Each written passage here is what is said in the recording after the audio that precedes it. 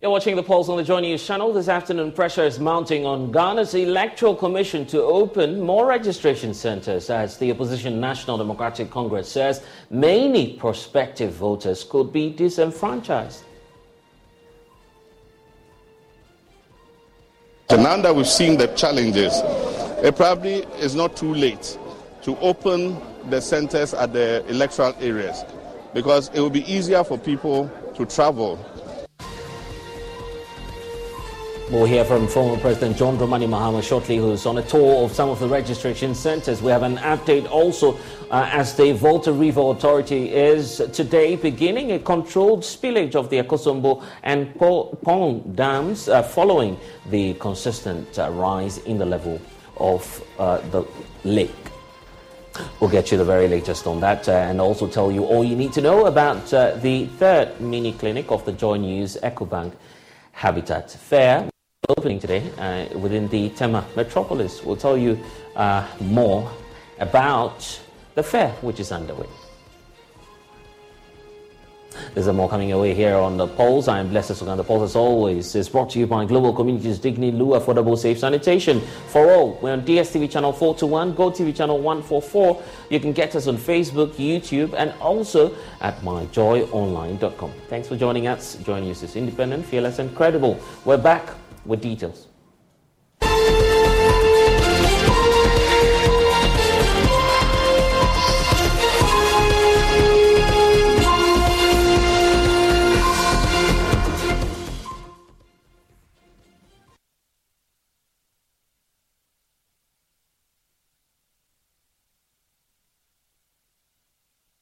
And thanks for staying with us. Well, it was billed to be an exercise to register new voters onto the electoral roll, especially those who have turned 18 since the last registration exercise. But it is now turning into a nightmare for many who have turned out at the Electoral Commission's district offices across the country to register.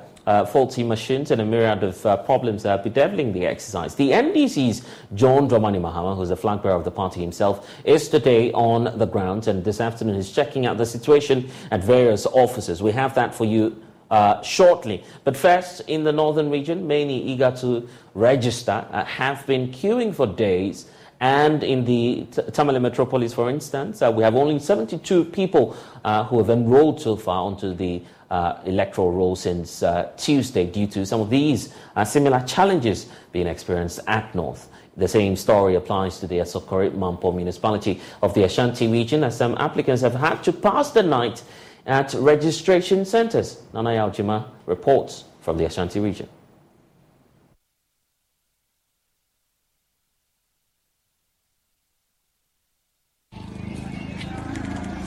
It's a few minutes past 3 a.m. A little cold as the dawnlight rains get heavier. The gates of the Electoral Commission's office at Asokore remain closed, but in front of the gate are stones and chairs lined up. Each stone represents an applicant. The bench stands for at least 3 people.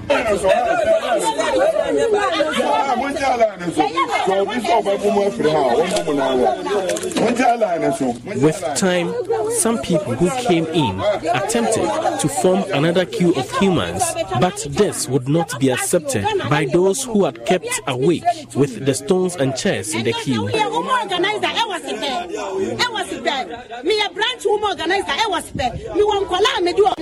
I am a branch organizer for my political party. I am bringing my party members to register. That is why I came this early to queue for them. I could have slept in my house. I was here when you brought your children to queue. I even offered them seats. How do you come and skip our queue here? System say we are honorable. Say we are assemblymen. We are honorable. We are assemblymen. Who want to me?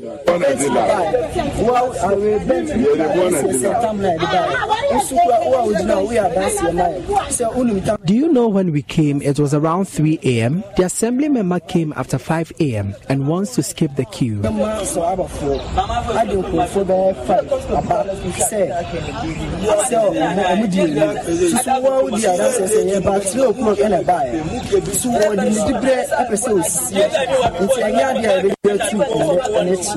many are left frustrated, spending hours in queue since the beginning of the exercise. Some applicants have queued for at least 2 days, yet have not been successful. The few ones who were fortunate enough to get registered after the second day shared their frustration.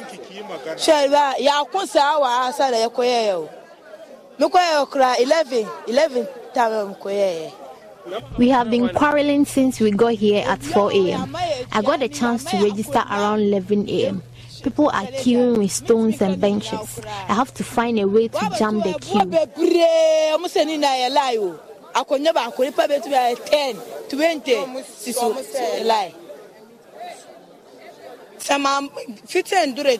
We have been standing in the queue since morning. There were no seats for us. We have been coming here for the past 3 days. Sometimes they tell us the network is problematic. Then we go home.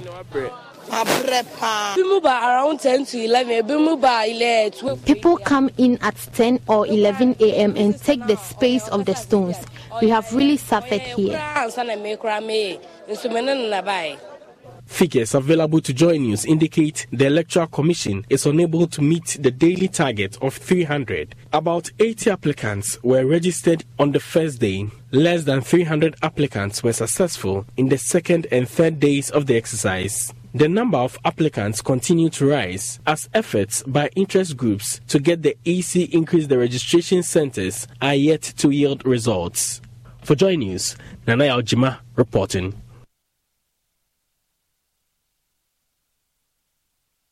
And some aspiring assembly members are taking advantage of the ongoing limited voters registration exercise to show up their support for the upcoming district-level elections in the Bekwai municipality of the Ashanti region. More aspiring assembly members are hiring vehicles to transport potential voters from the hinterlands to the district registration centres at Bekwai. Two of such assembly members say the move is to boost their support base and also to assist eligible voters to get registered. We have more in this report. Serves 34 electoral areas. The communities are miles apart, presenting transportation challenges for many who have turned 18 and beyond to take part in the exercise. For Bismarck Echampon, an aspiring assembly member of the BD Trafo electoral area, and Michael Efa, who seeks re-election for the Ofanse Kokobeng electoral area, this presents an opportunity. Well, I intend to contest for the upcoming Assembly election, so I have an interest in the exercise. They have been busing people from the hinterlands to the registration center at Bekwai. So I've been telling people to come and register. Sometimes I transport them because once you have an interest in the exercise, you need to make sure that whatever means the potential voters or the first-time voters can get to the center. I've been helpful.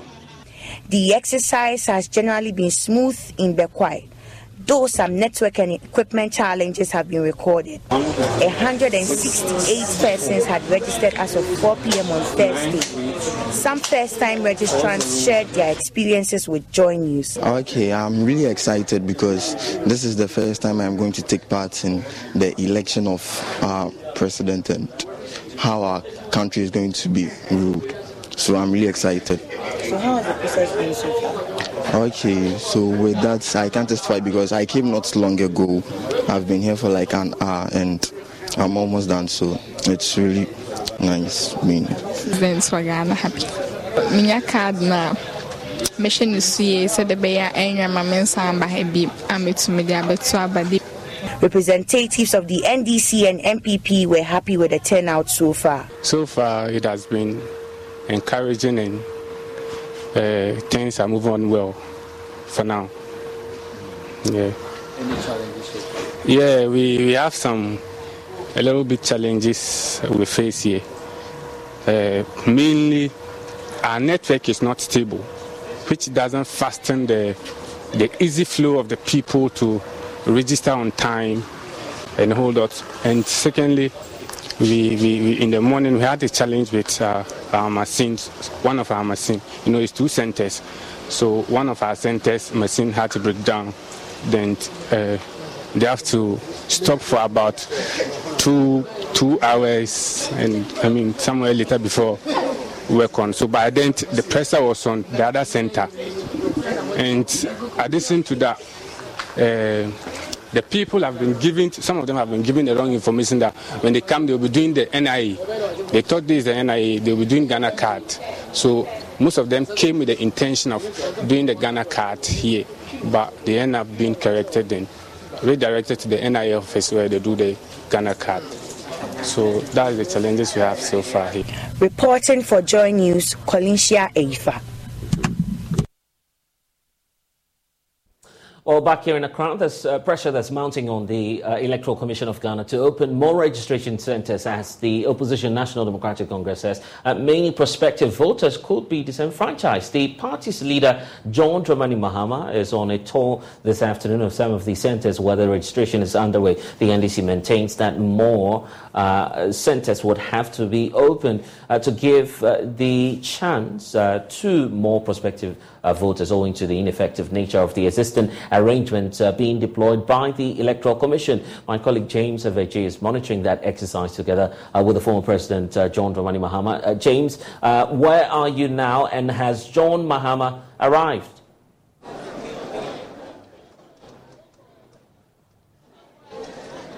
Yes, Blessed, we are at the old EC headquarters here at Ridge, and the former president arrived, and he's just done with the tour of this center a few minutes ago and headed to La District Office as well as Adenta District Offices.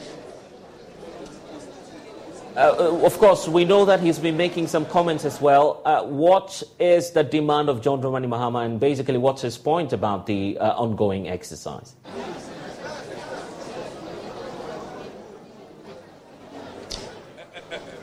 Blessed, you want to take that again? I was just asking the question about the demands John Mahama has been making and what exactly the points are from the leader of the National Democratic Congress.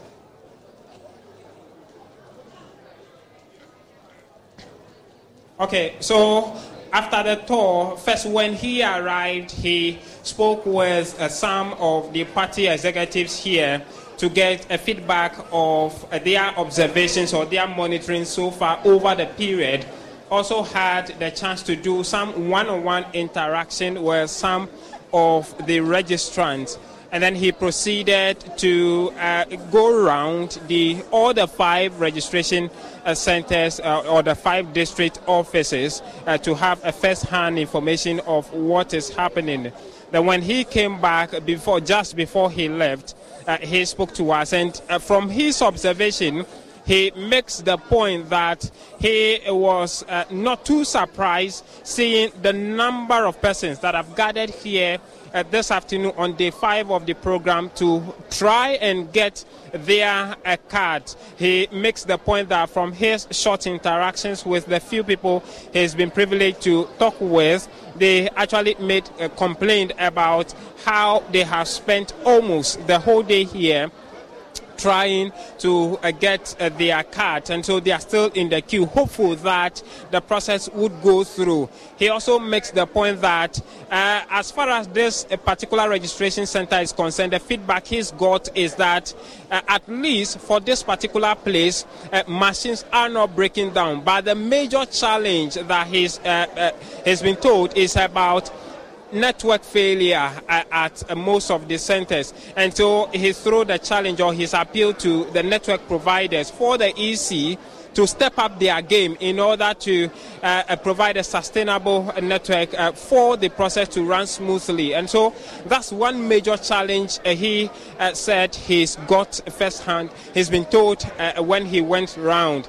He also took the opportunity to appeal to the EC again in order to cut down on the numbers and to also speed up the process, because he talks about the fact that at one of the registration centers, in fact, in the interaction, one of the observers tells him that for today they've been able to register about 51%. And so And so we can actually take a listen to him on exactly what he's seen so far. Now that we've seen the challenges, it probably is not too late to open the centers at the electoral areas, because it will be easier for people to travel. I mean, for instance, Ayawaso West Wogon is here. The farthest polling station in Ayawaso West Wogon is at Sator. And so there are people here from Sator who have had to travel all this way to come and register. They might not be able to register today. They might have to go back and come the following day. I mean, we know the conditions in Ghana today, the hardship. We know how transport fares have gone up. It's not easy on voters to be able to do that. Of course, political parties are trying to facilitate, you say we shouldn't bus them. And if somebody doesn't have money, he won't come and register because he doesn't have money for transport to come all the way. But if he were in his electoral area, it will be a shorter distance and he'll be able to go there and register. So I think we should still reconsider this issue about registering in the electoral areas. But in the meantime, I think the EC should resolve the bottlenecks that we're seeing here. One, there's congestion. Two, the network is not going well. They registered, one of the constituencies, they registered 50 on the first day. Then I think the next day, 80. The highest they've registered in a day is 170. But if you look at these numbers, they will keep coming every day, and so we need to speed up the process. Well, I'll refer you to a famous case. This was the Do4 case during our primaries. The EC said it had come to its attention that an injunction had been filed against our primaries, and so because of that, they will not be available.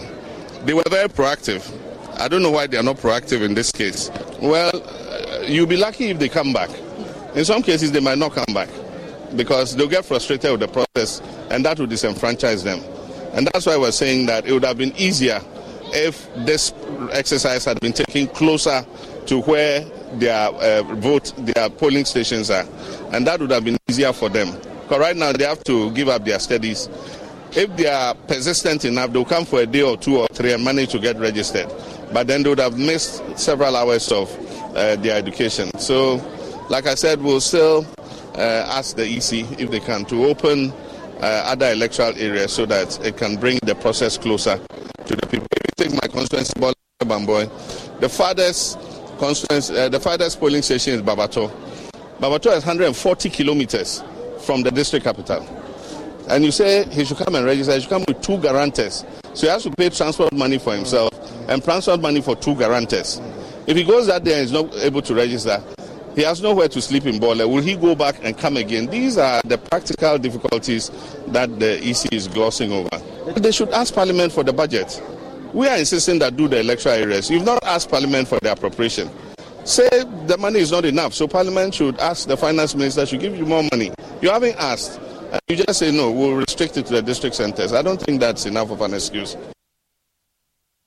Well, so that's John Dramani Mahama speaking moments ago. James Aveji still at that centre where former President John Dramani Mahama just toured. He's off to Adenta and other centres across the Greater Accra region. But James, how about those going through the process itself, the registrants? So what do they have to say about the exercise in all?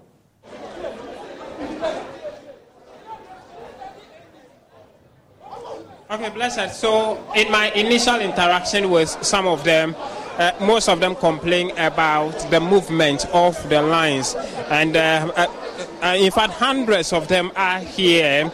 But for us to get the real picture, let's have an interaction with some of them to know how the process has been ongoing so far and what they make out of all of this. I have one of them here. Let's have a conversation with him. Thank you so much for your time. Tell us about yourself. Where are you coming from to this place? I came here to register.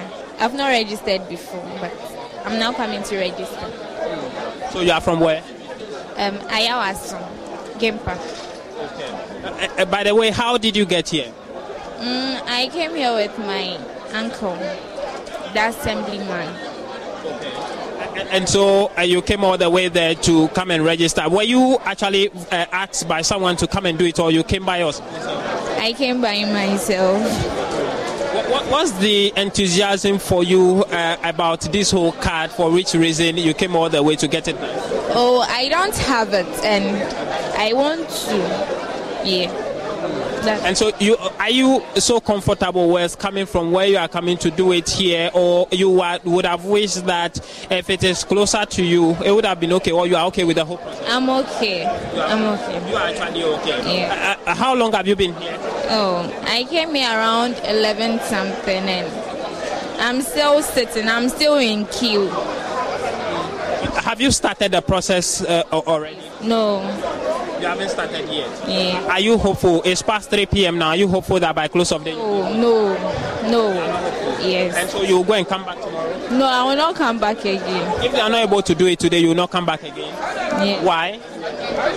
They are delaying. They are delaying, and so you may not come back. What happens to if you start and your information? Oh, maybe if it's closer to me, maybe I might go there. So until it comes closer to you after today, you will not do it? Yes. Okay. All right. So, Blessed, that's the young lady telling us about if she's not able to get it today, she may not come back because of the distance. I have another brother here with me. Thank you for your time. Your name and where you are coming from? Okay. My name is Jaden. Okay. I'm a student of Accra College of Education. Yeah. And so, not too far from here, I guess? No, it's not too far. So you are on campus? Yeah. Not on vacation yet? Nah. Okay. How long have you been here? Well, since morning. I've been here. Around what time? We came here around 8 a.m. Yeah.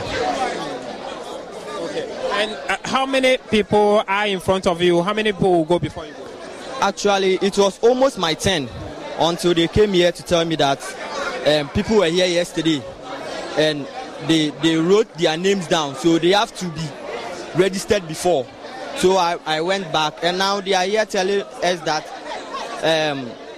those people should be registered before, because this canopy belongs to those who were not registered yesterday. Yeah. Who came to give you that information? Oh, I think one of the organizers. Yeah. And so you would have to go back? Yeah, that's what they are saying. So for now, do you know how many people will go now before you go? I think we are almost done, because those who were registered, we came today, we were asked to go back, and those who were not registered yesterday should come. You have no idea right now how many of those in front of you will go before you go? It's almost my turn. Yeah, it's my turn right now. Yeah. Are you hopeful that by close of day you'll get it done? Oh, sure. And if it is not done, will you come back tomorrow in the subsequent? No, I'll be disappointed.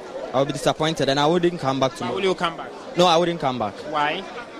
Because I've been here since morning. Then I'm not registered, and you asked me to go back, then come tomorrow. Nah, I don't have that time. Well, personally, what do you make of the call that this exercise would have been decentralized, where it get closer to the people? Are you one of those who support the idea? Yeah. You believe it would have solved the problem?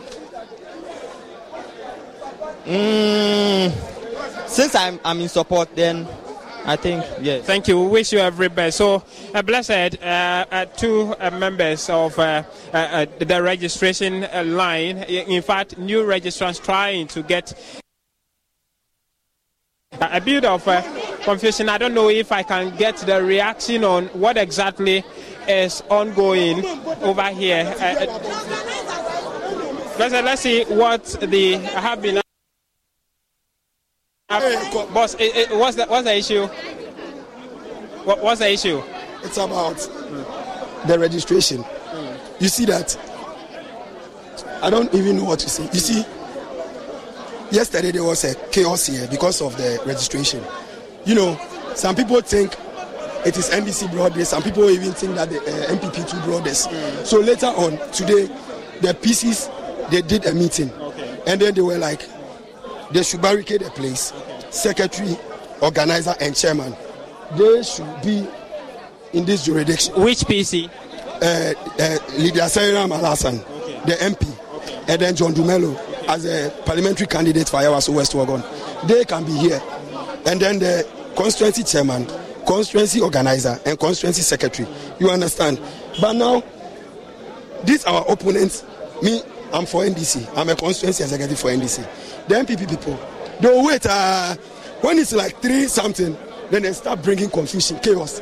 And then you see to say the machine is slow, they won't work again. What's the confusion they bring? You see, yesterday they gave names. You understand? So after the names, those who follow have to go and register. But they say no. So these people have to go before these people. That is bringing the chaos. You understand? But if we will do it the right way, these people have to go. I hope you understand.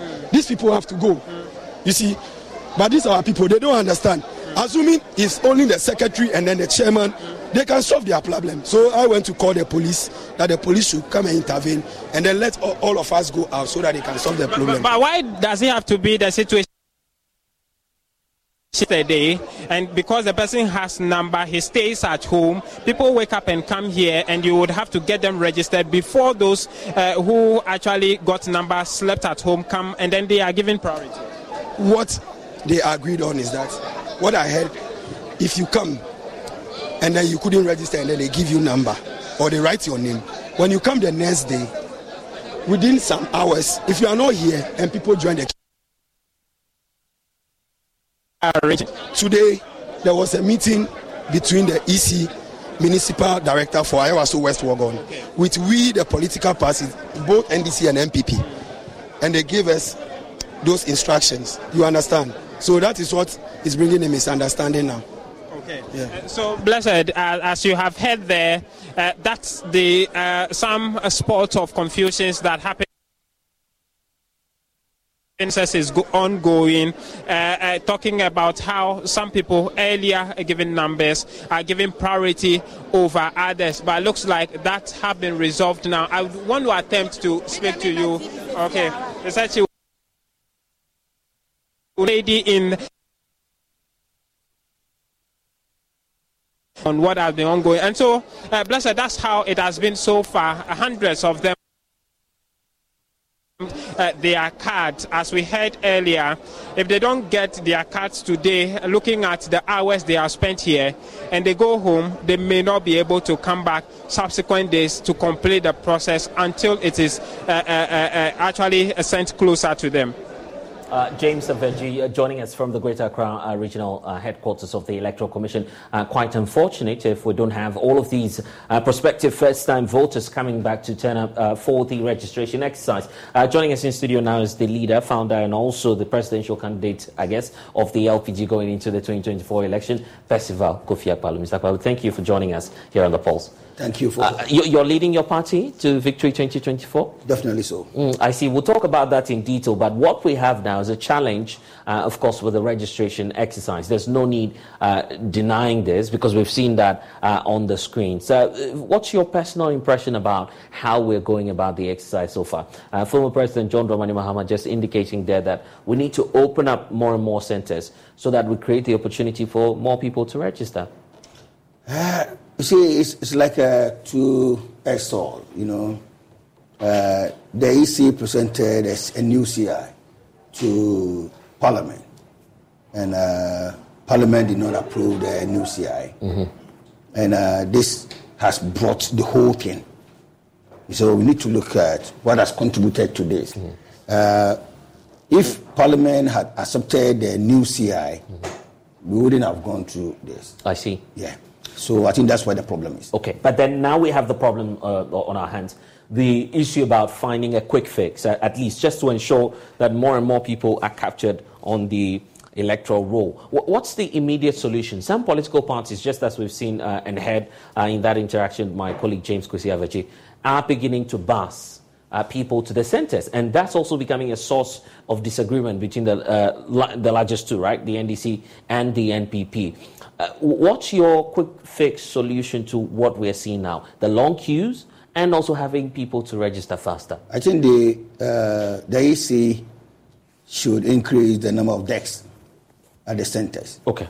Because if we are not having electoral area centres and we are doing everything at one particular place, then we should open more decks over there. That should be the only way. Because if you are not sending those machines to the various electoral areas, then why are they sitting idle? They should open more decks so that they can register the people, especially places like where you just showed us. We don't need to have these chaos, I don't believe. You feel it's unfortunate that we are having all these... because they can open more desks at the place. So I'm suggesting to the Electoral Commission that they should open more desks. If they want people to come to the district head office to do it, no problem. But they should open more desks there so that maybe you go there, you spend most 10 minutes, 20 minutes, and then off you go. As a political party, have you toured some of the centers? And what feedback are you getting? And perhaps what recommendations would you make beyond having more centers at the regional or perhaps district offices of the East? Yeah, I've toured centers in Ashanti region.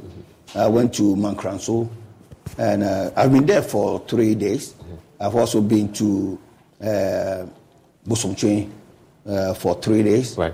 Yeah, and the impression is that on a daily basis, the number keep increasing. But not as fast as you'd expect, right? I think the first day, people were not aware that something of that. Even up to now, some people are not aware there's a registration going on. So the first day, because the number was very, very low, and then the second day, it went up a bit. And then the third day, it has gone up. So let's see what will come out from today's exercise. And then we can conclude. Let's see, maybe at the end of Sunday, we should be able to know a clear picture of what's happening. What's happening. The biggest challenge for those who are going through the registration process now has got to do with transport. The point that, these are people who are obviously not working, especially for the first-time voters. They would have to rely on a guarantor to make it onto the system. It's almost as if the cost is being doubled for these individuals. Are you worried that these young ones would have to find a means of transport for themselves? Yeah, as a parent myself, I should be worried, because assuming you have 3 kids who have attained these ages, and you have to send them, you have to give them money to do the transport, because people coming out from even universities are not working. How much more those who have just graduated from SHS and the rest? So there's a burden on the parents, because especially when we went to Asen North, for instance, looking at people living somewhere at last stop, Senchim last stop. If you have to come from that far to Breku, you have to take about 2 or 3 cars to get to Breku. And if it happens the way some people are experiencing, you get there and you are not able to get your turn, and then have to go and come back the next day. Where are you going to lodge and all those kind of... So and some of them are even saying they may not return. Exactly. There's another thing that people have not thought about. You see, before, because we didn't have IDs, people were relying on the voter ID card as their ID. So form of ID, Now, we have the Ghana card, we have other forms. So somebody may decide, why bother to go and do this voter registration? Because looking at the inconveniences and everything. Oh, you feel that the incentive might not be there? Exactly, some people. Look, the young girl. He said, if he's not able to do it today, she won't come again. Yes. The young man too also said it. So it's something that we should look at. You see, that the politics in Ghana here is too much. This MPP and DC, that is the problem. My brother, we need to tell them the truth.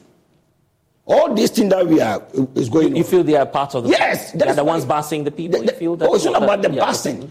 You see, the EC deciding to do it at their district is because of this, what do you call it? The guarantor system. You see, because EC decided to remove the guarantor system from their new CI. And then the Parliament decided not to accept it. Because they wanted people to still use the guarantor system. That is the problem. Because they believe that the guarantor system always creates problems here and there. People below the age limit decide to go on to the system, onto the register. And I don't know what this MPP and NDC are looking for. They just want to create problems. You see, they are inviting these actions, invite coups in the system. Because I don't understand them. They have to sit down and reason. Because, you see, don't give somebody a reason to do what he's not supposed to do. I'm very serious with this. Because why should we argue on this? We have the Ghana card. If the person has attained the age of 18 and doesn't have anything to prove, his nationality. He can simply go to Ghana Card or the NIA and just get himself registered. But there's another problem with the NIA. Those guys at the NIA, they are also another problem. Because we are spending too much on this Ghana Card. To me, it's needless. We don't need a Ghana Card. To me, you mean the physical card? The physical card. What is the purpose of that card? What is the use? Just print their numbers for them. When the person gets registered, take all his details. You run something like. So it becomes a unique code. Exactly. The number is the most important thing. It's not the card. And they say they put a chip in there. They do this. They are wasting money. But it's biometric. It's advanced. Yeah, the biometric. You put the person details. Yeah. So whenever the person comes and he mentions his number, straight away the person's details will pop up. So why?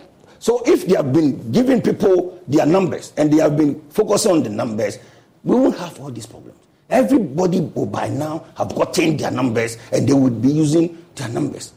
So the problem here, my brother, we have a long way to go. Okay, you're also in court. We know that, for instance, you're joining hands with other, lesser followed political parties, the CPP, PNC, and you're seeking as much as possible to compel the EC to take a second look at how the limited registration exercise should go. Why are you taking that route and not instead engaging the Electoral Commission, for instance, at IPAC to try and convince them to expand the process? We were at IPAC. And then EC brought the idea that they want to, because of the upcoming district level election, so decided to do a limited registration. And then they brought the idea that they want to do it at the district offices. And we said, no, it's not going to help. Please, let's consider these young people traveling all the way from their communities to the districts. It will inconvenience them. And it's going to be also costly. So please, extend it to the electoral area. Right. So whilst we're arguing, they said, okay, they'll get back to us. Before I realized, they've made a press statement and that they are going ahead with it. Oh, so you mean to say that at IPAC, yes, you did not conclude the process? Exactly. And then they went out to announce. Are you sure about that? Oh, yeah, 100%. And then... So, if did you call to check at least what's going on? Because the point is, we did a presser just after that. Okay. When we heard that, right, we came out, and then even my general secretary was the one who was leading the process. And then we wrote to the EC, expecting that they would call us, and then we sit down again. But we realized they are going on. So that's why we joined other parties to go to court to stop the argument is that IPAC is not necessarily legal, and so it's just an advisory committee. The EC is not bound by Exactly. But EC is not bound to pick our proposals and our suggestions. But, as human beings as we are, sometimes you got to listen to ourselves and then see if there's a way that we can do things so that everything will be done properly, But that's why we went to court, and but unfortunately, our court didn't go anywhere. So and in fact, if you look at the timeline, it appears that even if the case will be heard, by the time the processes are over, the registration is almost ended. Yeah, so in the meantime, how do we solve this challenge we have? Would you be making another attempt to reach out to the EC to consider, say, transport arrangements, to consider other means of, expanding? I think... What would you be doing as the LPG? Yeah, we'll keep on reminding them that they can... From now, you're going to... Yeah, they should extend it. And now that they are limiting it to their district, then I don't think they should have an end date. It should be a continuous process to maybe September next year. Okay? They should allow people to keep registering. Maybe they finish somewhere October, and then they close it for October to enable them to prepare the register for the December elections. And then they open it again from January up to September next year. So that it will be continuous thing. That when somebody gets 18, he just walk to the district office and register. But if they are going to wait and then a certain period they open it, it's not going to happen anymore. There's also another proposition from the leader of the NDC talking about, for instance, the need to ask Parliament if that will be possible for more funding and then we get more funding for the EC to carry out that exercise. Would that not help? I agree with him. I agree with him with his suggestion. I agree with him, but he should also speak to his party people in Parliament to accept the EC new proposal. You want the new CI to be accepted? Yes, the new CI should be the way forward. Yeah, so he should speak to his people. There's a baggage here about the Ghana card, which remains, the biggest form of controversy. Yeah. And we must even put on record that the reason for this was not accepted is not solely because of the NDC MPs. Yeah, I believe that if we all put more resources at the NIA, if it has become a problem, they should give them money to give the people the needed cards to enable them to register. Because we need to have a unique ID. Mm-hmm. The unique ID is necessary. We should have it. So we should support the NIA to get the necessary funding, to get everybody their numbers, so that we use it everywhere we go. Because we can't run a country where anybody can just enter into the country and do anything. We have been to other places. My brother, it's not easy going to live in Ireland without a PPS number, or US without a social security number. So our Ghana card number should be the thing. My brother, can I ask you this? Do you know your Ghana card number? I have the card. I don't know the number. But it's quite a lengthy... my one is 718-195. Oh, that's interesting. 191-6. You see, you have to memorize this. Yeah. We have to educate ourselves that we should memorize this. Yeah. Because everywhere you go to the bank, you just quote your number. They give so you feel that the number is enough to do any form of transaction? Exactly. And that we shouldn't be based on the card. On the card itself. Yeah, we're just wasting money on the card. Are you then proposing that, for instance, as of now, the NIA be giving clearance to go ahead with the registration, even without the card, and then we integrate that with the EC system? Exactly. So that they go, even if somebody carries the card, and it's not integrated to the EC, what are you doing? So you can just get fake cards to do transactions. You see, it should be integrated so that wherever you go, they mention it, you are the one, your details will pop up. Mr. Paulo, this is Ghana. Oh, Ghana. But you see, but this is Ghana. But the banks have it. When you go to your bank, you just write your number on don't carry your Ghana card with you again. Go to any bank here and just mention. Your list will pop up. That's because they've invested. They are private entities. They've invested. My brother. They've invested into their systems. So when they insert that, they are able to get it. How about how about the rural communities? No electricity. It doesn't no internet service. It doesn't matter. The card might be necessary at that point. No banks run. No organization, serious organization runs without electricity, without whatever. These days, that's the bank, but. This is about the Electoral Commission. If a private company can afford to do that, Ghana government has no excuse to tell me that they don't have money to invest in that, because they have to. All the kids being born today should be registered on it. Every Ghanaian must be registered on it, and every government department whatsoever in this country must have access to it. Ghana government cannot tell me they will not have money to do that. So, after what are we doing to ourselves? That we don't have money syndrome. To me, I don't accept that. Money must be used to service ourselves. We can't just say we don't have money. We don't have money, so go find the money and get things done properly. Mr. Kwame, the EC argues that it will open up the exercise again somewhere next year before the general elections. Is that not enough hope to say, well, even if you miss the opportunity now, you have another opportunity next year? Or you feel that might be a challenge? What about if the person is seriously interested to register and vote for a particular person in the district level election? EC must be able to help everybody who is interested to vote in the upcoming.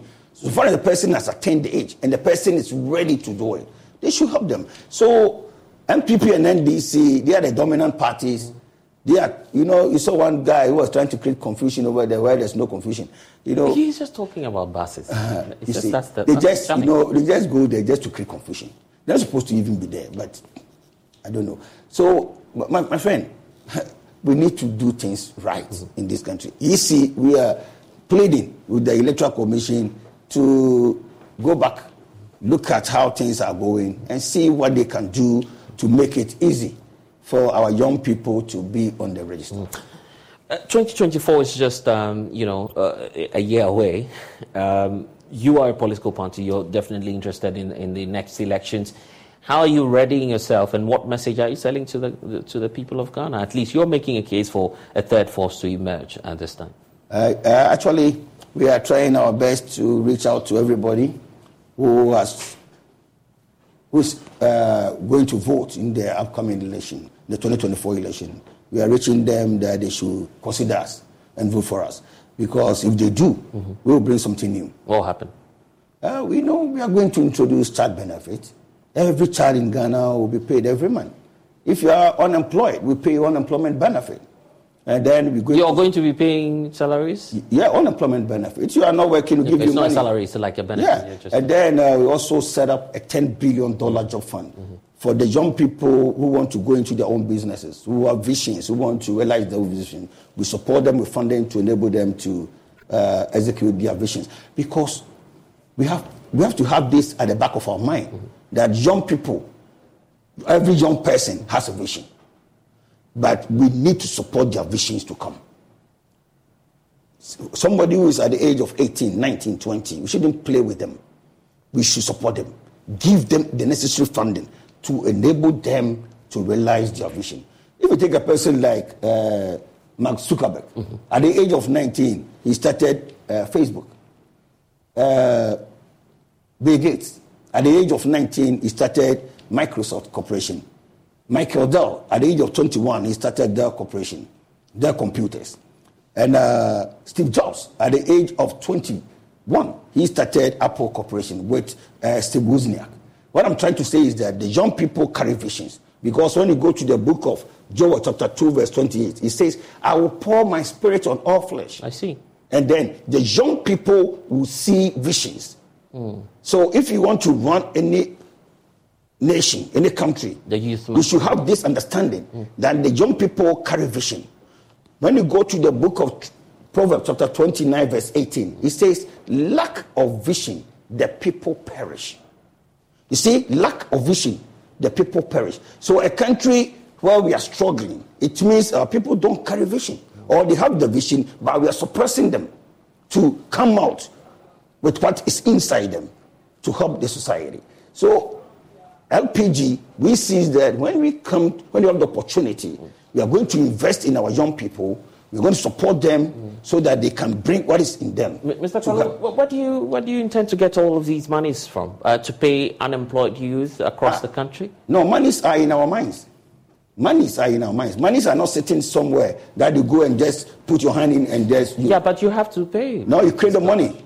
You create the money. When you go to the book of Deuteronomy, where will you get the money? And it's a more direct question. Yeah. When you go to the book of Deuteronomy chapter 8, verse 18, it says, I am the Lord that giveth thee power to create wealth. So don't expect that money sitting somewhere just tap. You create them. You create the money. You see, if I'm able to invite Ghanaians, let's say 1 million Ghanaians, and I ask them to invest $100 each, it's $100 million. This afternoon, okay? The president can ask, we are building this. We need $200 million. We need Ghanaians who will buy shares in this project. With a twinkle of an eye, you can get $200 million. So for us, they know the returns that they will get from this. You see, we need to build a system. Our side that we create capital. We are not creating capital here.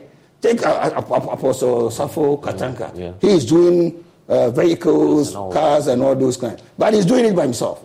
Yeah, we have to go the Ford way. Yeah. We invite people to buy shares in that company so they can raise the needed capital to do big stuff. Mr. Kolo, these are very big dreams. And it's not as though we've not heard this before. Okay. No, it's about doing it. We've heard that from the NDC. We've heard that from... forget about MPP. We've heard that from all of the political parties. Why should forget about MPP and NDC. Forget about MPP and NDC. Yeah, so why should we, treat your party differently? Yeah, you have to trust me because I will do it. I'm not just saying I will do it. We've heard that. No, those who know me will tell you, but when you say we'll do this, you will do it. I will do it. My brother, don't underrate me. I know I can't do that, Mr. Yeah. Yeah. I'm asking when I become president. Yes. When I become president, all your rules will be faced. I don't see why you are driving on the road and you are full of potholes. Why? What should we do? Okay? For us, monies are sitting at the Bank of Ghana. Mr. Kwala, I'm just asking the question because some political parties and their assigns have said the same things. Yeah, they said it, but they did not do it. But we will do it. Because I cannot say now to allow money to sit at the Bank of Ghana. Whilst people are dying. Why?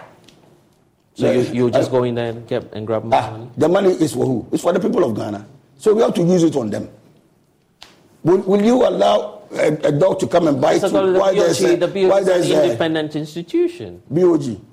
But last time they ran a loss of 60 billion cedis. Where did it go? It went into the system to support the economy. So we should use the money on ourselves.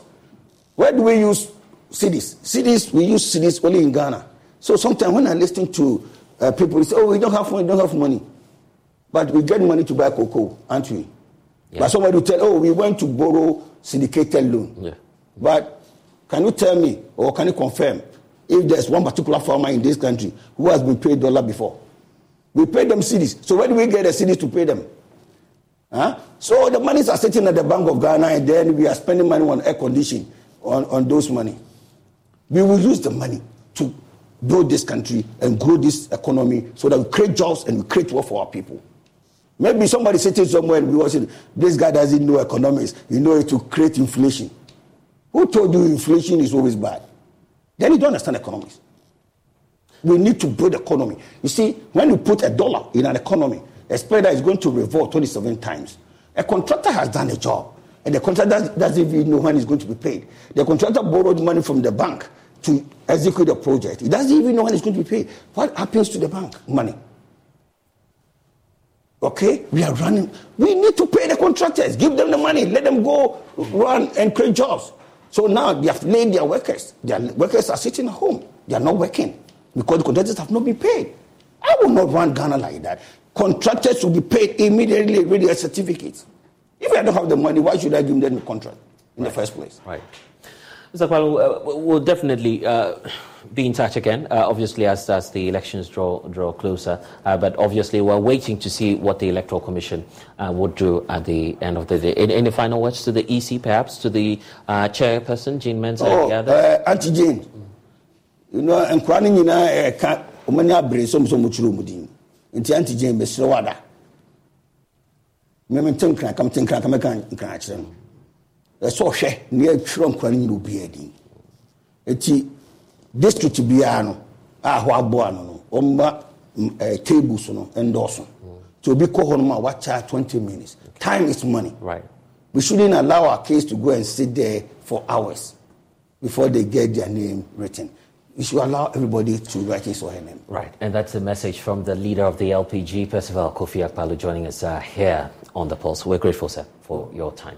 And our Minister for Education, Dr. Yao Osei Aduchum, has urged Ghanaians who seek to study in the United States of America to positively imbibe the American dreams by coming back home to contribute to the development of the country. Speaking to the potential postgraduate Ghanaian students to the United States at the Education USA College Fair, the Member of Parliament for Busunchi advised the students always to consider foremost what they can give back to their country after completion.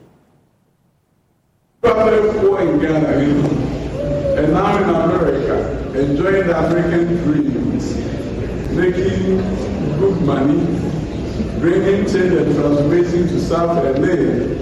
And why go to Ghana? Why come to Ghana? I asked myself that I want to meet with a mentor of mine, former congressman from California, Dr. Melvin Diamond, and I asked him, do I go to Ghana? Do I stay here? And he told me one thing. He said, yeah, you've done very well here, your shoes are great, but America can do without you.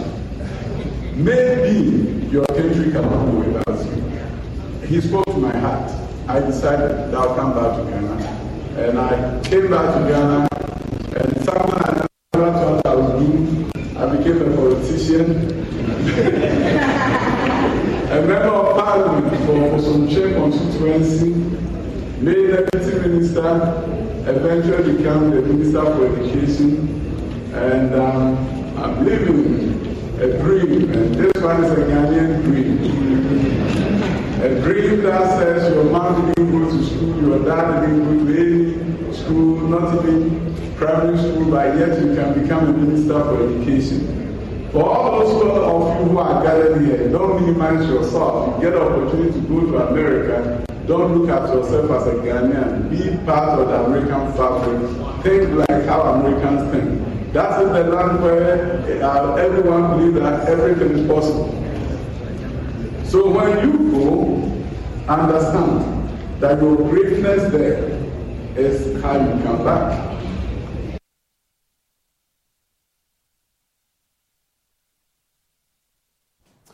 Well, we can now deal with some other stories because some residents of Mafi in the Central Tong district of the Volta region have accused some foreigners and investors of encroaching on lands, thereby depriving them of their livelihood, which is mainly farming. The residents, mostly youths, noted that the foreign company was able to get over 700 acres of land for their farming businesses, which has increased which was actually released to them by the elders of the area at a cheaper rate, but went ahead and took over another 114 acres of land already being used and owned by them. Ivy Setaji has the rest of the story.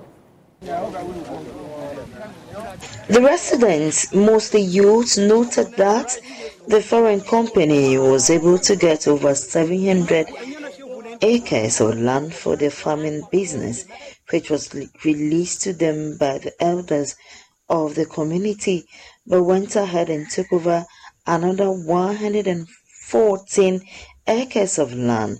Should a foreigner come to our country, then we allow them to just be encroaching on our land just like that, and whatever they did, we support them. We just give them a document to support it. So that's not right.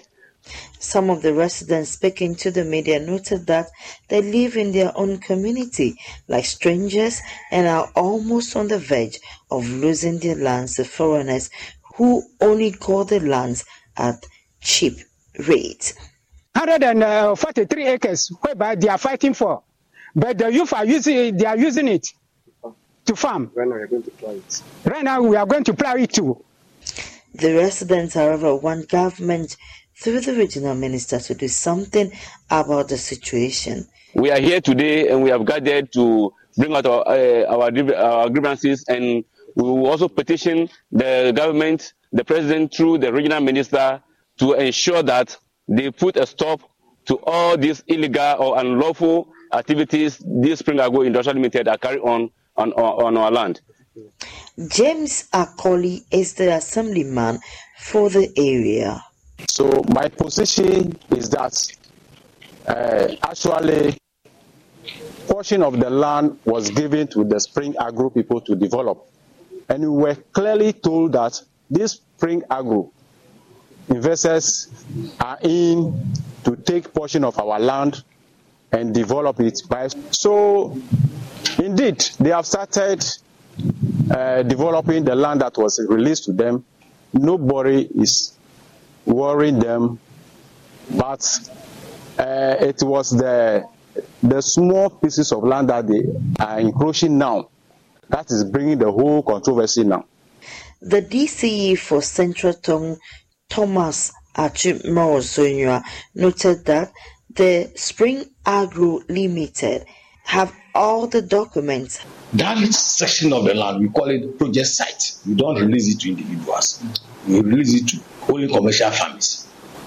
It is known to us that only 5 people are signatories to land agreement. So they were doing the expansion gradually. Then it came to a time that they acquired another 140 acres. It is not that they were encroaching on any land. The encroachment is not the case, but I would rather tell you double lease of land.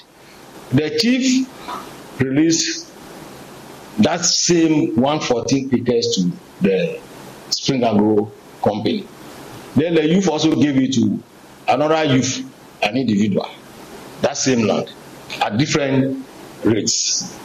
The whole genesis of the case is that the youth rep on the committee his colleagues are now kicking against him. They don't seem to like him too well. That is the beginning of the whole issue. The CEO of Spring Agro Limited, Siddharth Mohinju, has been speaking for Joy News. The groups that we are talking about are not the legitimate owners of the land. The legitimate owners of the land are the Tekpur family. This document that you see, it was done at the end of December 2022 last year, and we started, the date on it is March. This is for a piece of land which is 114 acres roughly, which is now being disputed by this group. The group does not have any legal ownership of this. We have the document. If I can show you, this is the survey map which was done by Mr. Ferguson at the District Assembly, who is the certified surveyor. The document is signed by the land owners, who are the rightful owners of the land. They have an agitation, but it's mostly, I think, it's personal infighting between the family, and maybe there is some issues amongst them, but it has nothing to do with us. We are just sort of in the middle of the crossfire. Ivy Satoji for Joy News. Tedapenu Central Town.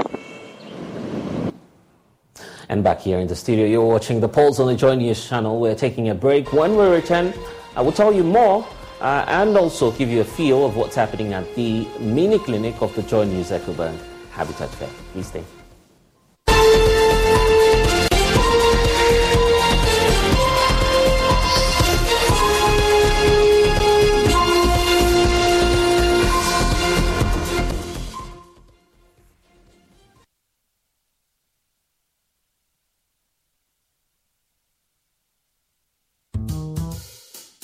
Smile, Look lively, okay?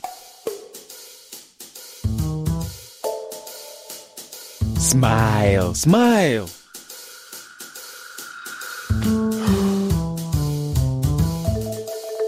Is the money too small? A bad stomach ruins your day. Don't let it. Take Gastron, your most effective antacid, for the relief of symptoms of peptic ulcer, heartburn, gas pain, flatulence, and indigestion. Hey guys, what are you waiting for? Let's go, let's go. Mwah. Can you bring down the smiles more? Gastron, effective relief from stomach discomfort. Manufactured and distributed by NS Chemist Limited. This advertisement has been vetted and approved by the FDA. The voters registration exercise 2023 is here with us now. The Electoral Commission is making preparations for voters registration exercise from 12 September to 2nd October 2023 to enable citizens who have turned 18 years or persons who have not previously registered to visit the EC office in their district and register as a voter ahead of the upcoming district level elections 2023. The registration exercise is in line with the Commission's mandate to compile the register of voters and revise it at such periods as may be determined by law. Every eligible Ghanaian should visit the EC office in their district and present their Ghana card or passport for inclusion in the voters register.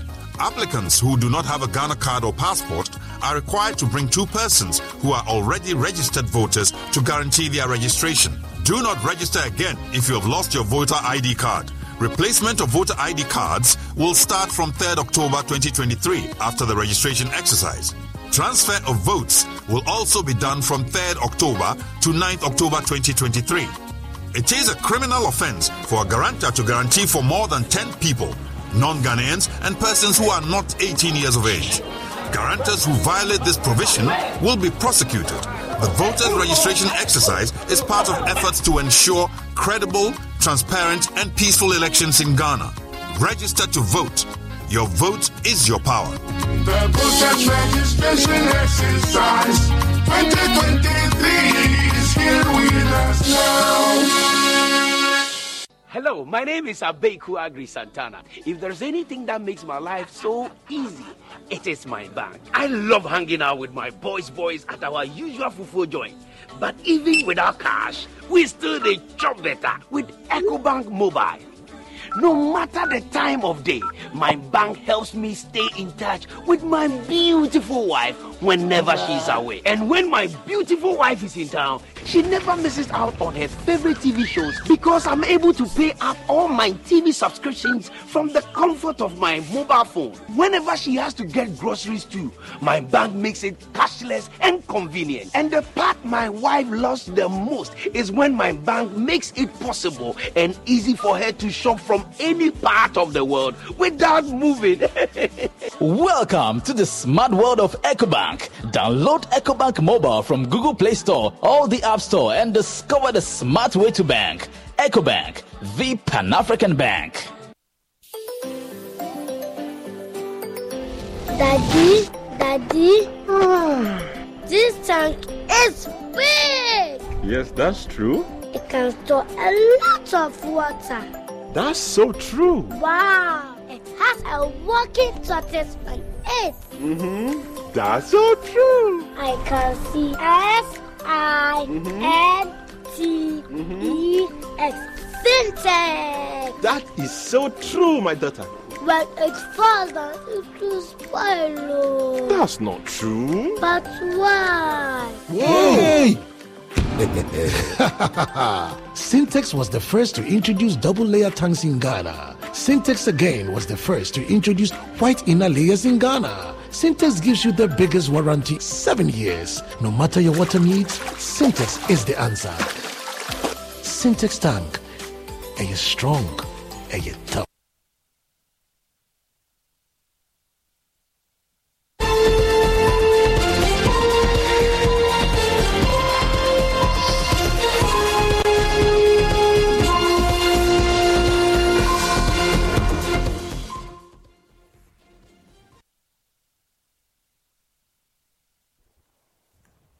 And you're welcome back. The Center for Indigenous Knowledge and Organizational Development says that there is need to craft a sustainable local need system that will ensure that high-quality seeds of a wide range of crop varieties are available in time to women farmers and other stakeholders for this season. And for this reason, the Center has held some training for women farmers and other stakeholders.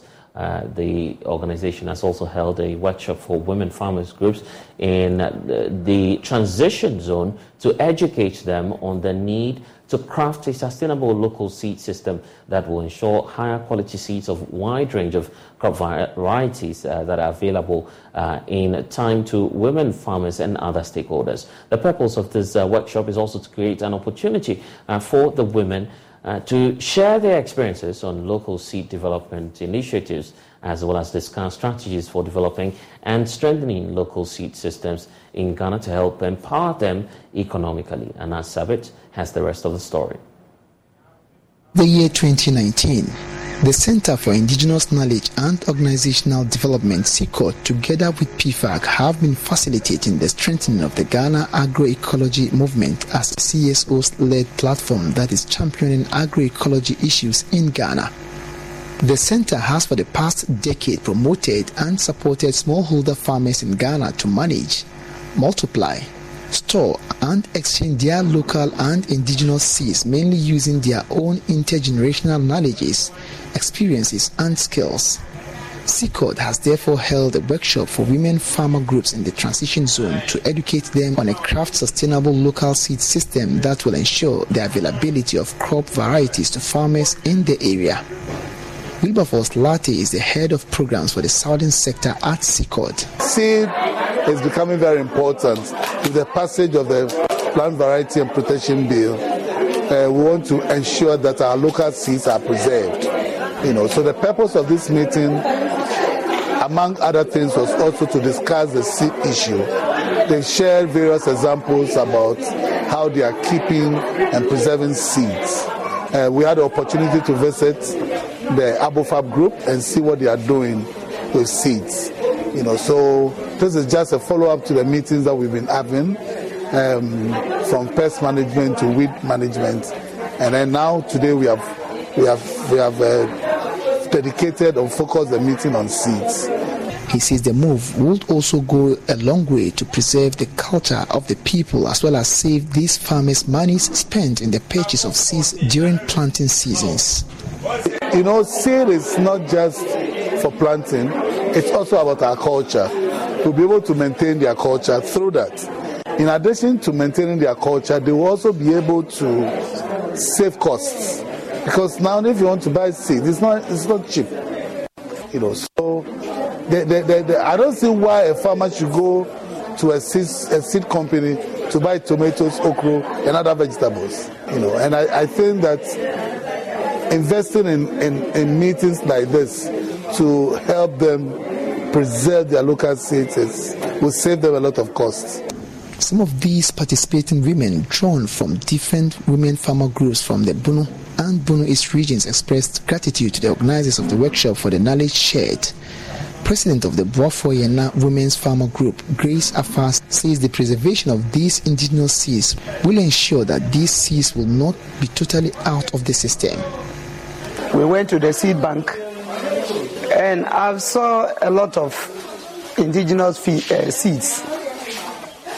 I think it is a laudable idea to keep them for future so that the younger generation will come, or future generation will come and see the type of food which is so nutritious to our bodies, which we are living or letting it go just like that. It's a wake-up call for our group. She adds that the indigenous seeds are much healthier for consumption as compared to the imported seeds, and urged farmers to revisit the local seeds for healthier lifestyles. Anything that is not natural also entails a lot of ill health substances. So keeping our own or the culturally breeded seed, I think that one is helpful. Because our system is used to it. We have been taking it and it doesn't cause any harm to our health. Anna Sabit, Joy News, Forikrum.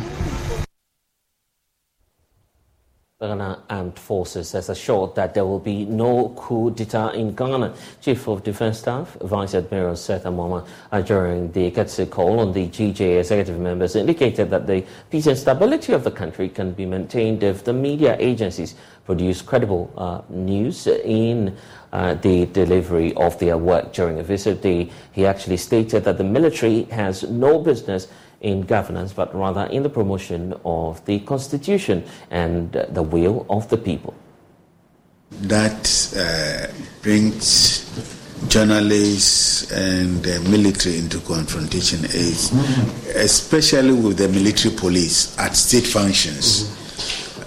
Some journalists have the notion that if he's on the camera and is taking a shot, forget about any other thing. But then the military police are also charged with maintaining orderliness at state function. And so where a state official like the president is coming and somebody is so focused on his camera, and the military police has to, clear the way for the president to pass. It results in, some confrontation and things like that. We will have to address, that issue in a way, and then. Military police. Of course, we say that in every house there's a Mensa inside. So you would have an individual who would misbehave. Please feel free to report to the Provost Marshal who is vested with the power to enforce discipline among the soldiers. And so if immediately something happens, inform Provost Marshal, and then it will be resolved as quickly as possible, even before it comes into the press that some soldiers have molested a journalist and that kind of thing. Marshal, your phone should always be active. I think we'll take the contact of your leadership. Yes. And now the president of the Ghana Journalists Association, Albert Kwabena Jumfor, called on the institution for more initiatives in training journalists and the military as a way of deepening relations between them, citing the See Something, Say Something to a journalist initiative as being beneficial in maintaining security across the country. We want to say that we are not enemies. Yes, we are not enemies. We are partners in national development. And for that, the meeting we had, that is somewhere 2020, was to understand how the media does it work or do it work, and also to share with also the media how you also do your work, because there were certain things that we didn't know, especially on the side of the Ghana forces, and there were things that the Ghana forces also didn't know. So our vice president, who did a presentation on how media do our work, and he also did the same.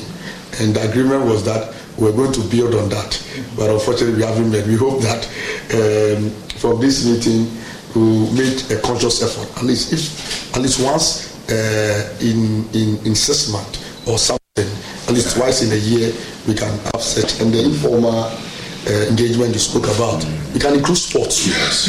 We can have a sporting competition between the media and then the military. Which, and also we also suggest that whenever new recruits, we should have such engagement so that they will understand that the media is a partner and not enemies. So I also want to plead with you and the media here to appeal to your good office if we can ensure some training for both military officers and journalists on the military media relations. So as to also enhance or build the capacity of journalists in this regard. And also, aside maybe this going forward, you use your eye office to make sure you interrogate and investigate cases of assault against journalists and take appropriate action. The Eurozone economy will see growth of just under 1% this year, according to the latest figures. The weak figures come amid soaring inflation rates for more now. Let's get details from DW's Arthur Sullivan, who's joining us from Berlin. Sullivan, first off, what does the latest data tell us about the state of the EU economy?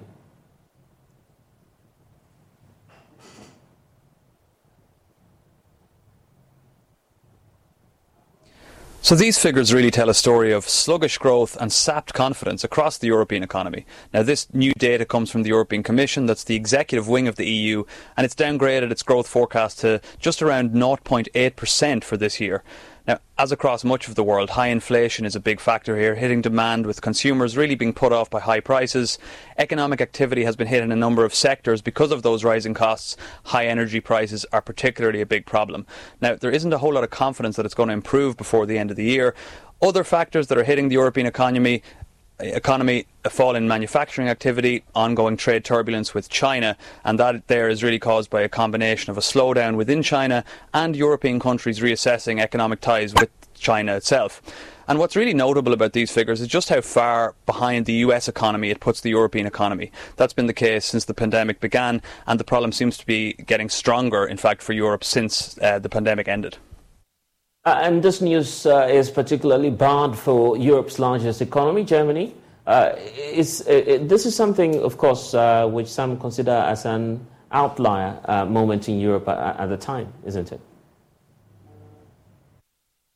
It really is. I mean, Germany is Europe's economic powerhouse, by a distance the biggest economy, but it's also the worst affected major economy going by this data.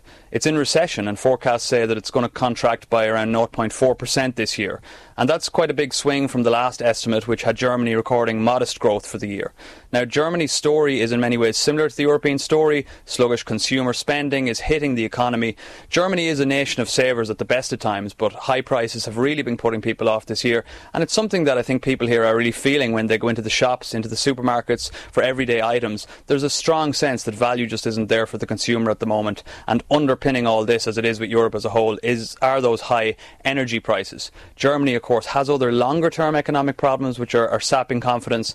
That ranges from a shortage of skilled workers to the ongoing energy transition away from Russian gas, bureaucratic overreach, problems with digital infrastructure, physical infrastructure. In many respects, the economic mood really is quite dark in what we must acknowledge is still the world's fourth largest economy. To ask you about the implications of a struggling German economy and what that will mean for the global picture as well, the world economy. Well, the first impact, of course, is Europe-wide. I mean, as I said before, Germany is the European economic engine. It's a trade superpower. It makes up around a third of the EU's total economic output. So if Germany's struggling, if it's to use that phrase that's been used before, the sick man of Europe, well then of course it's going to have an impact on the European economy, and that then does have a knock-on effect for the global economy. But to see the overall impact on the globe is a little tricky. Obviously, when the European economy is not firing on all cylinders, that does have an impact on trade partnerships where there are particularly strong trade, for example, with China, but it's not the kind of global economic engine that the US economy is, for example. And it's also worth remembering that if Germany is struggling, that might provide an opportunity for some countries to come into its territory, namely in certain export fields, because soaring costs for German producers, particularly in industrial and high energy intensive industries, is presenting opportunities for rivals to take some of that business which German companies would previously have hoovered up. In fact, the energy crisis is a big reason for the economic problems. Germany has been in talks with some African countries on energy supply as well. Any updates on how these relationships are developing? Right. So last year, Germany and other European countries wanted to stop buying Russian gas as fast as possible because of the war in Ukraine, and they immediately started looking to some African countries as possible energy partners. A joint project between Senegal and Mauritania, financed by UK and US companies, was one such gas operation that Germany expressed interest in, and they had talks with Senegal about this. Now, this project has had a lot of difficulties for various reasons, and it is yet to start delivering LNG gas, but that could start from 2024 if all goes well. Both the Senegal and German governments remain open to a deal being done, but it very much remains something for the future. Now, we should mention as well that Italy did sign gas deals with Algeria and Angola last year, but there are still real question marks over the extent to which energy deals such as these will be done and how much they will ultimately deliver. Aside from the fact that European countries like Germany are under pressure to meet their climate goals and ultimately move away from fuels like gas, there is also a lot of pressure on the African side to get these projects up and running, to receive the kind of finance that they need, and ultimately to produce at the kind of capacities that would be required. But it's still very much something that is for the future. I see. And we wait to see, of course, what the fallouts will be after that. Sullivan, thank you.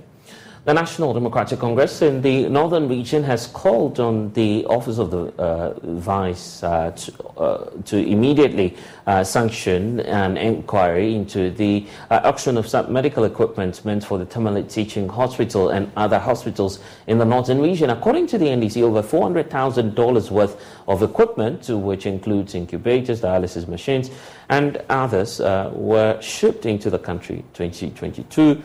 Allegedly, and were, of course, auctioned after efforts to get stakeholders, including the Vice President, to help clear the equipment are nowhere to be found. Is the reason for which the party held this news conference.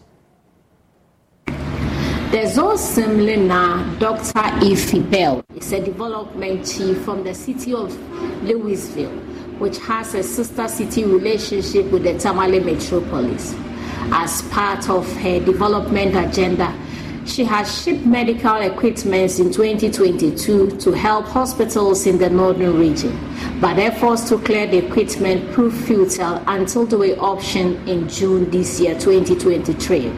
Addressing a press conference in Tamale, the Northern Regional Secretary of the NDC, Mohammed Salam, said the Vice President and his team had assured the donors of the equipment that the Zosemlina of a tax waiver. These publications revealed that the medical supplies valued over $400,000, which were shipped from the United States of America with the intention of aiding hospitals in the northern region, particularly the Tamale Teaching Hospital, Central Hospital, and the West Hospital, and other health centers were unlawfully auctioned by the Tema Port authorities. These medical items, including oxygen tanks, dialysis machines, and incubators, were intended to enhance healthcare services in the northern region. It is worth noting that these medical supplies left the United States in July 2022 and arrived in Ghana on September 2022. On September 22nd, 2022. However, they were auctioned in June 2023. To expedite clearance of these items from the Tema Port for donation to hospitals, Chief Zosimilena Palace engaged key stakeholders from the northern region, including the Vice President, Dr. Mahmoud Bawumia, Northern Regional Minister, Shani Alasan Saibu, the Metropolitan Chief Executive of Tamale Sule Salifu, and executive from the Tamale Teaching Hospital.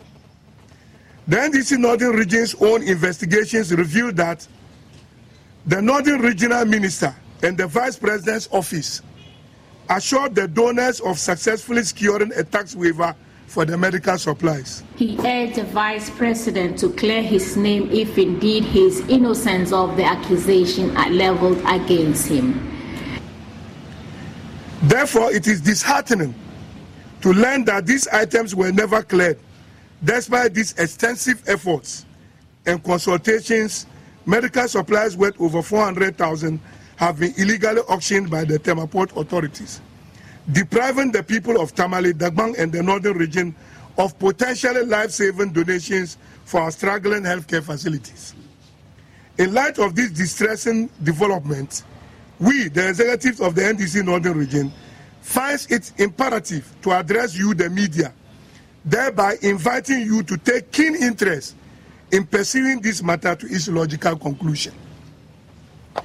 Given the dire state of our healthcare facilities in the Northern Region, it is exceedingly regrettable that Chief Zosimlena's and partners' generous gesture to support these hospitals has been squandered.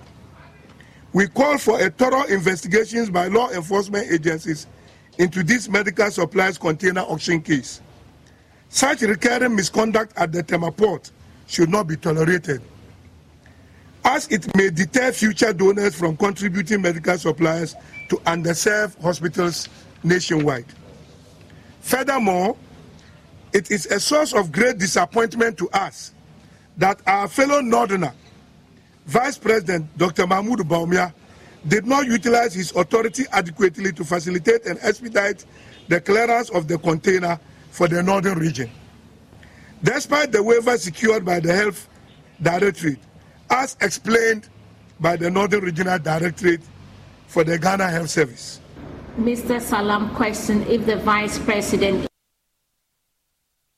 And now the AU peacekeeping mission in Somalia, known as the African Union Transition Mission in Somalia, is citing funding challenges as one of the major reasons it has decided to do a gradual withdrawal of the troops from the East African country.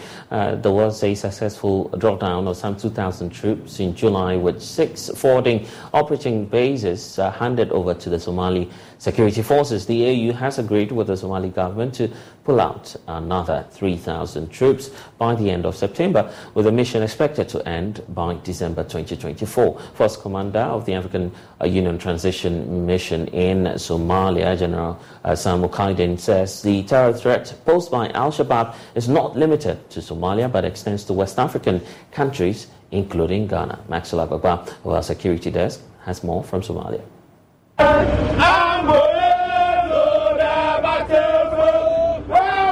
Formerly known as the African Union Mission in Somalia, AMISOM, but now the African Union Transition Mission in Somalia, ATMIS, has supported the country's government in the fight against Al-Shabaab for the past 15 years. The AU wants to gradually reduce the number of troops until December 2024, when the mission ends and full security duties handed over to the National Army of Somalia. ATMIS, in partnership with the United Nations Support Office in Somalia and the federal government of Somalia, in July concluded the successful drawdown of 2,000 troops 6 forward operating bases were handed over to the Somali security forces. The AU has agreed with the Somali government to pull out another 3,000 troops by the end of September. But Force Commander of ATMIS, Lieutenant General Sam Okidin, has revealed funding challenges as one of the major reasons for the decision to reduce the number of troops until the mission ends in 2024. ATMIS is limping in terms of finances. And one of the reasons why this drawdown was drafted, it was because of the funding fatigue. Those who are funding said we can no longer shoulder this. We can't manage. But as we speak now, there are voids in funding. And that's one of the major reasons ATMIS is exiting by 2024 come December. He's recommending that individual countries and members of the African Union take up the cost of keeping the troops in Somalia. Addis Ababa needs to sit down and revisit this issue of the funding. And the African countries need to sit down and revisit. I can give you an example. The African states can decide to send their countries, their troops here, on their costs. It is not difficult, it is possible.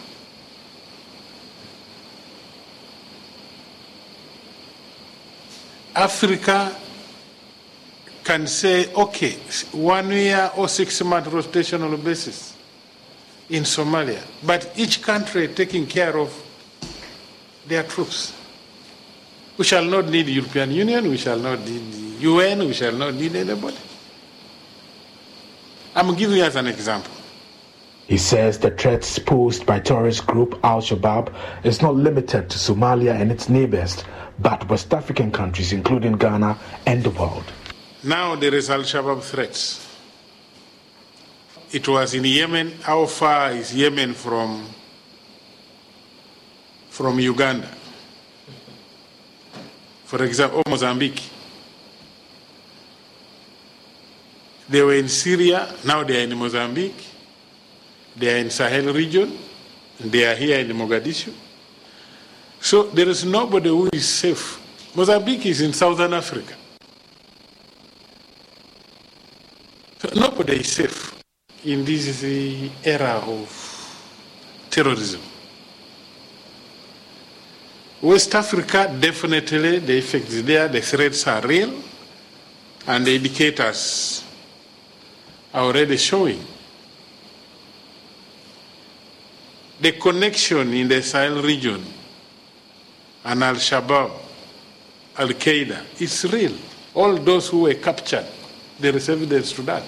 What about West Africa here? West Africa is not safe. It is not a safe haven, no.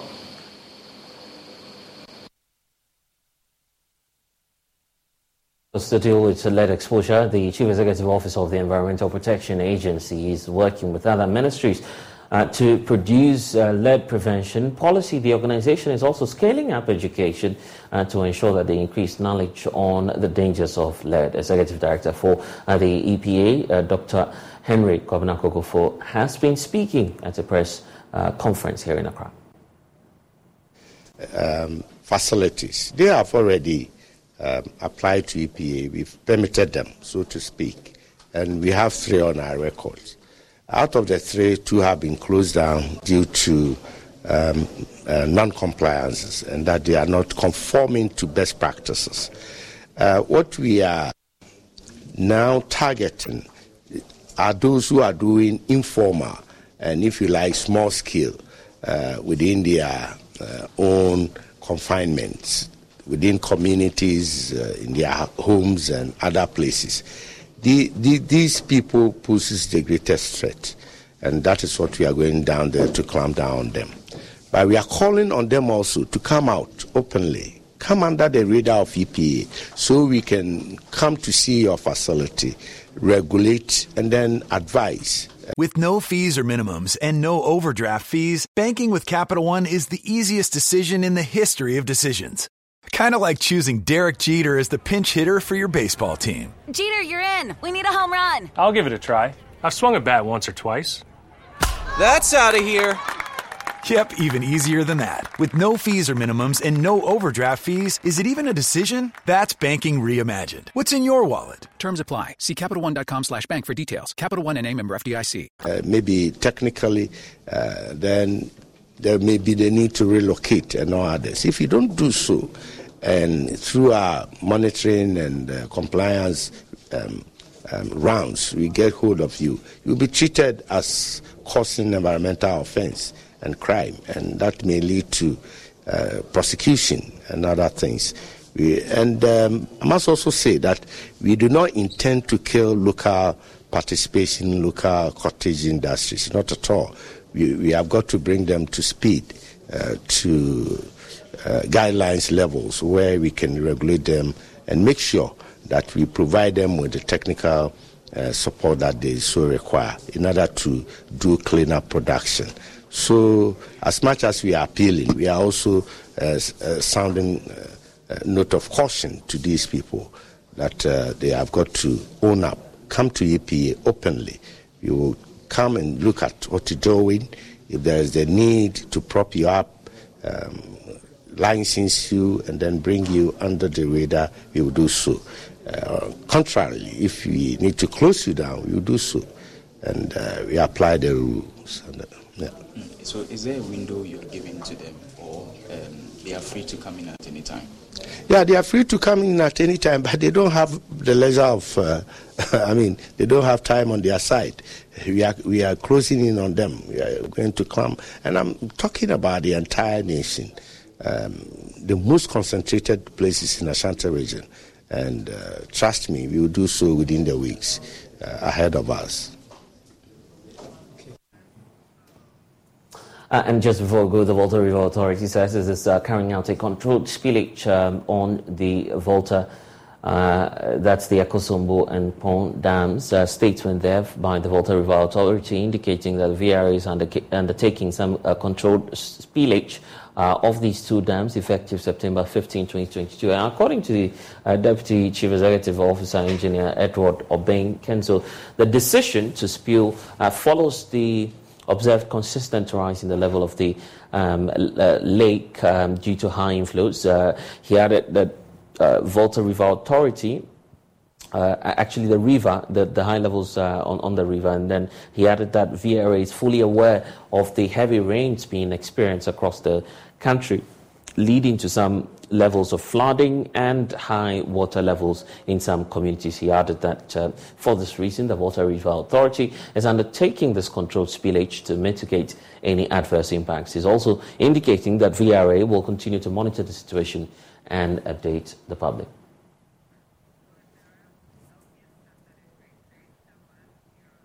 And don't forget that the mini clinic of the Joy News EcoBank Habitat Fair is underway within the Tema Metropolis. You need to make your way out there. Lots of offers for you in terms of housing issues. So you need to check it out. That's all we have for you in this package of the polls.